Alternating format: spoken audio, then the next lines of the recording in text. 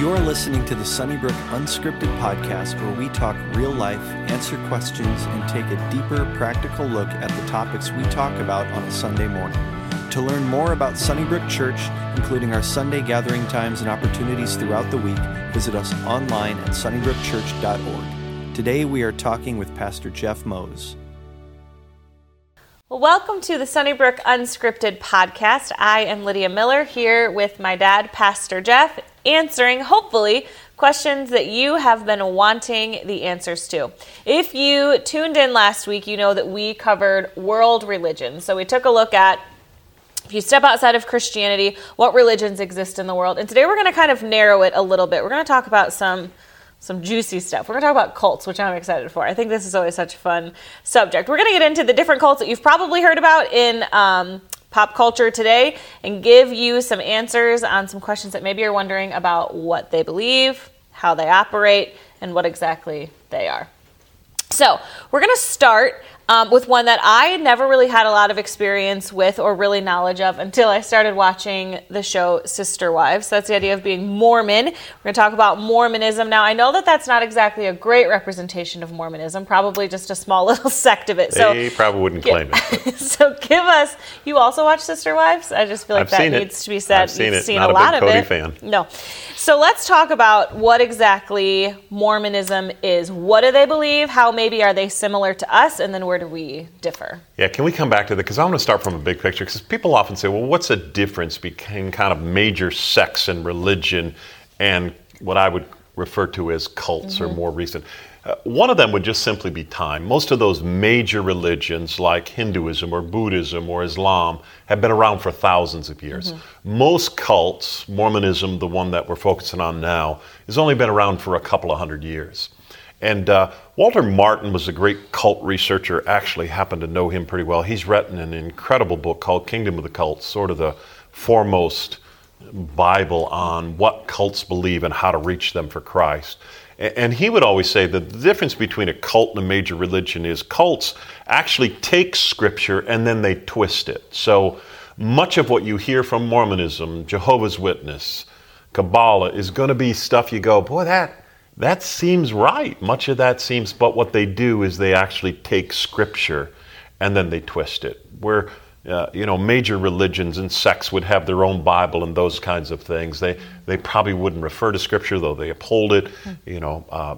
Buddhists would hold to their own teaching and those kinds of things, where cults would actually take Scripture and kind of twist it. So Mormons actually have a different view of God. Again, God for them is somebody that's, kind of become enlightened, become more righteous, more holy in time. He didn't start that way, but he lived sort of a righteous life and then became God.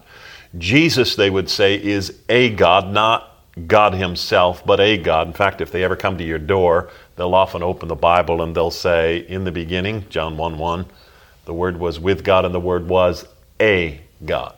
So they believe him to be some sort of a created being. The whole Mormonism started with a guy by the name of Joseph Smith, and this is always a telltale sign with regards to cults. And he literally appeared, or an angel appeared to him and gave him a new revelation of Scripture. And often cults are that. Hey, we didn't interpret Scripture correctly for the last 2,000 years. Now we have new insight and new understanding. It's one of the reasons as we walk through the Apostles' Creed, I'm saying, listen, these truths have been reliable to Scripture for thousands of years, and the church has held to them. They're good doctrine and theology. So anytime somebody has something new, that always concerns me. So what about these sweet people always end up on your doorstep, the Jehovah's Witness? And it seems like when they give you their material and you have maybe just a couple-minute conversation with them, that they essentially believe what we believe. So where does it differ? Yeah, again, they would say Jesus is not God. They don't hold to the Trinity.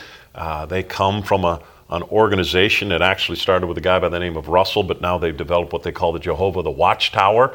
Part of their responsibility, and the same is true with Mormons, as they sort of become workers, it's always this idea of works-based salvation. So when they come to your door, they think they're earning their way to heaven.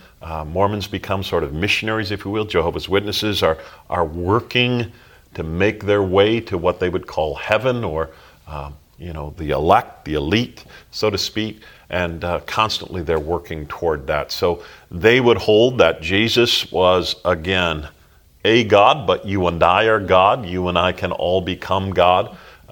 They would hold to a different understanding of a non-triune God as well. And again, they all think they have a special revelation that for thousands of years Christians didn't have, but now they have. So would both ascribe to the Bible and then plus their own stuff? Exactly. Okay. In fact, I would say this. You got to be careful with that. I would say this. They would ascribe to their own interpretation of the Bible. Okay. So Mormons would hold to the Bible plus the Book of Mormon, the Pearl of Great Price. Jehovah's Witnesses would say, listen, we hold to the Bible, but our interpretation of it, and Jehovah the Watchtower, and all of the teaching of Russell and those kinds of things. And again, it's just very subtle, but there's often this divergent opinion that would lead you away from the fact that Jesus is the Son of God, that Jesus is God, that ultimately he paid a substitutionary death for us on the cross.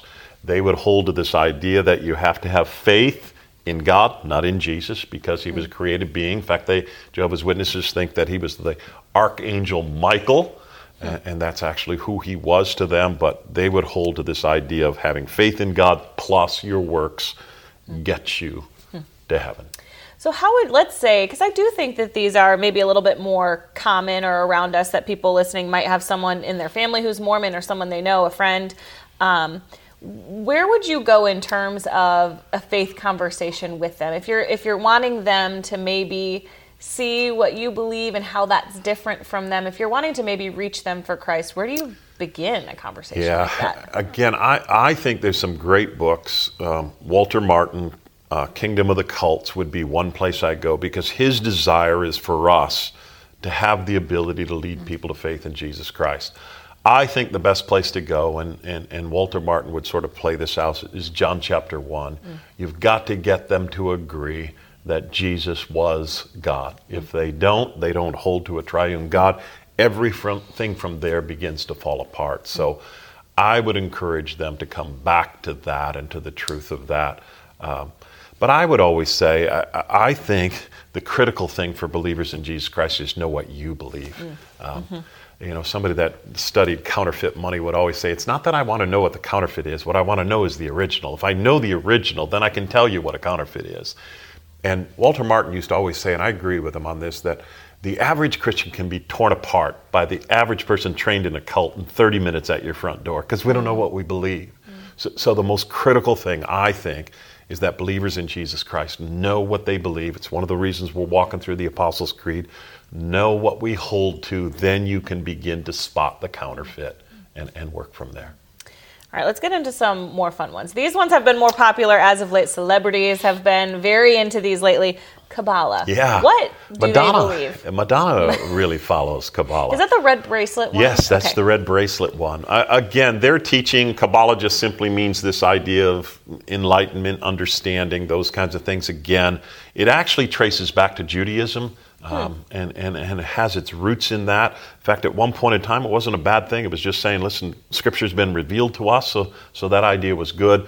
But then there came along this idea of a new revelation, and it was revealed to only a certain segment of people and those kinds of things. It actually uses a lot of the occult. It actually uses a lot of other things along with it. But it's really rooted in Judaism, denies obviously Christ is Savior and Lord of our lives, those kinds of things, and just becomes, again, a works-based salvation. Actually, they got some kind of radical beliefs that they hold to, but again, cultic in nature.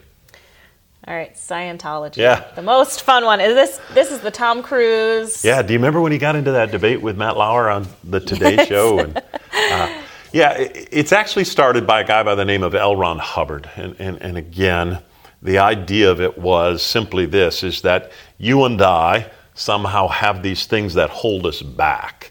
And usually it's past memories, past consciousness, that you and I have all been created to be a God. And if we can somehow rid ourselves of these bad past memories and get good energy, then you and I can become the God we were created to be. The problem with it is every step of becoming godlike costs you an exorbitant amount of money. In fact, L. Ron Hubbard has made millions of dollars off of Scientology. One of the reasons you mostly hear of celebrities involved in this costs an incredible amount of money to be involved in this religion. So again, it's sort of this old idea of somehow that you need to be further enlightened. If you can get rid of bad past memories, you're already a god. So just embrace that, get rid of this, pay some money, and you can remove some of those barriers for you becoming God. So what would you say if we kind of wrap up this idea of cults and all of those things? Because obviously people are attracted to them. I mean, they're vulnerable to them. They fall into them, it seems like. So what makes people vulnerable to that? I think it's anything with regards to Christianity. I think sometimes we can move this way even within Orthodox Christianity, because I think we chase sometimes after experience. We're looking for the next thrill. We're looking for the next high. We're looking for the newest thing. And I'm convinced that Christianity is kind of this idea of being rooted and based in the truth of God's Word, fallen in love daily in Jesus. There's a sense in which there's discipline involved in the Christian life, and somehow there has to be contentment in that. I think anytime we look outside of that, or we look for a new experience, or we look for new revelation because we're chasing after that, I think that's a dangerous place to be. I think we've got to be rooted and grounded in Christ and His Word and be content in that. I think that was one of the most helpful things I learned probably right when I started in ministry, that faith is not feeling. And just because you can't feel it or it's not this huge emotional experience doesn't mean that God is any less at work or any less involved in what's going on. It just moves in waves. Yeah, exactly. And I think it's always, our feelings always have to be grounded and rooted in fact.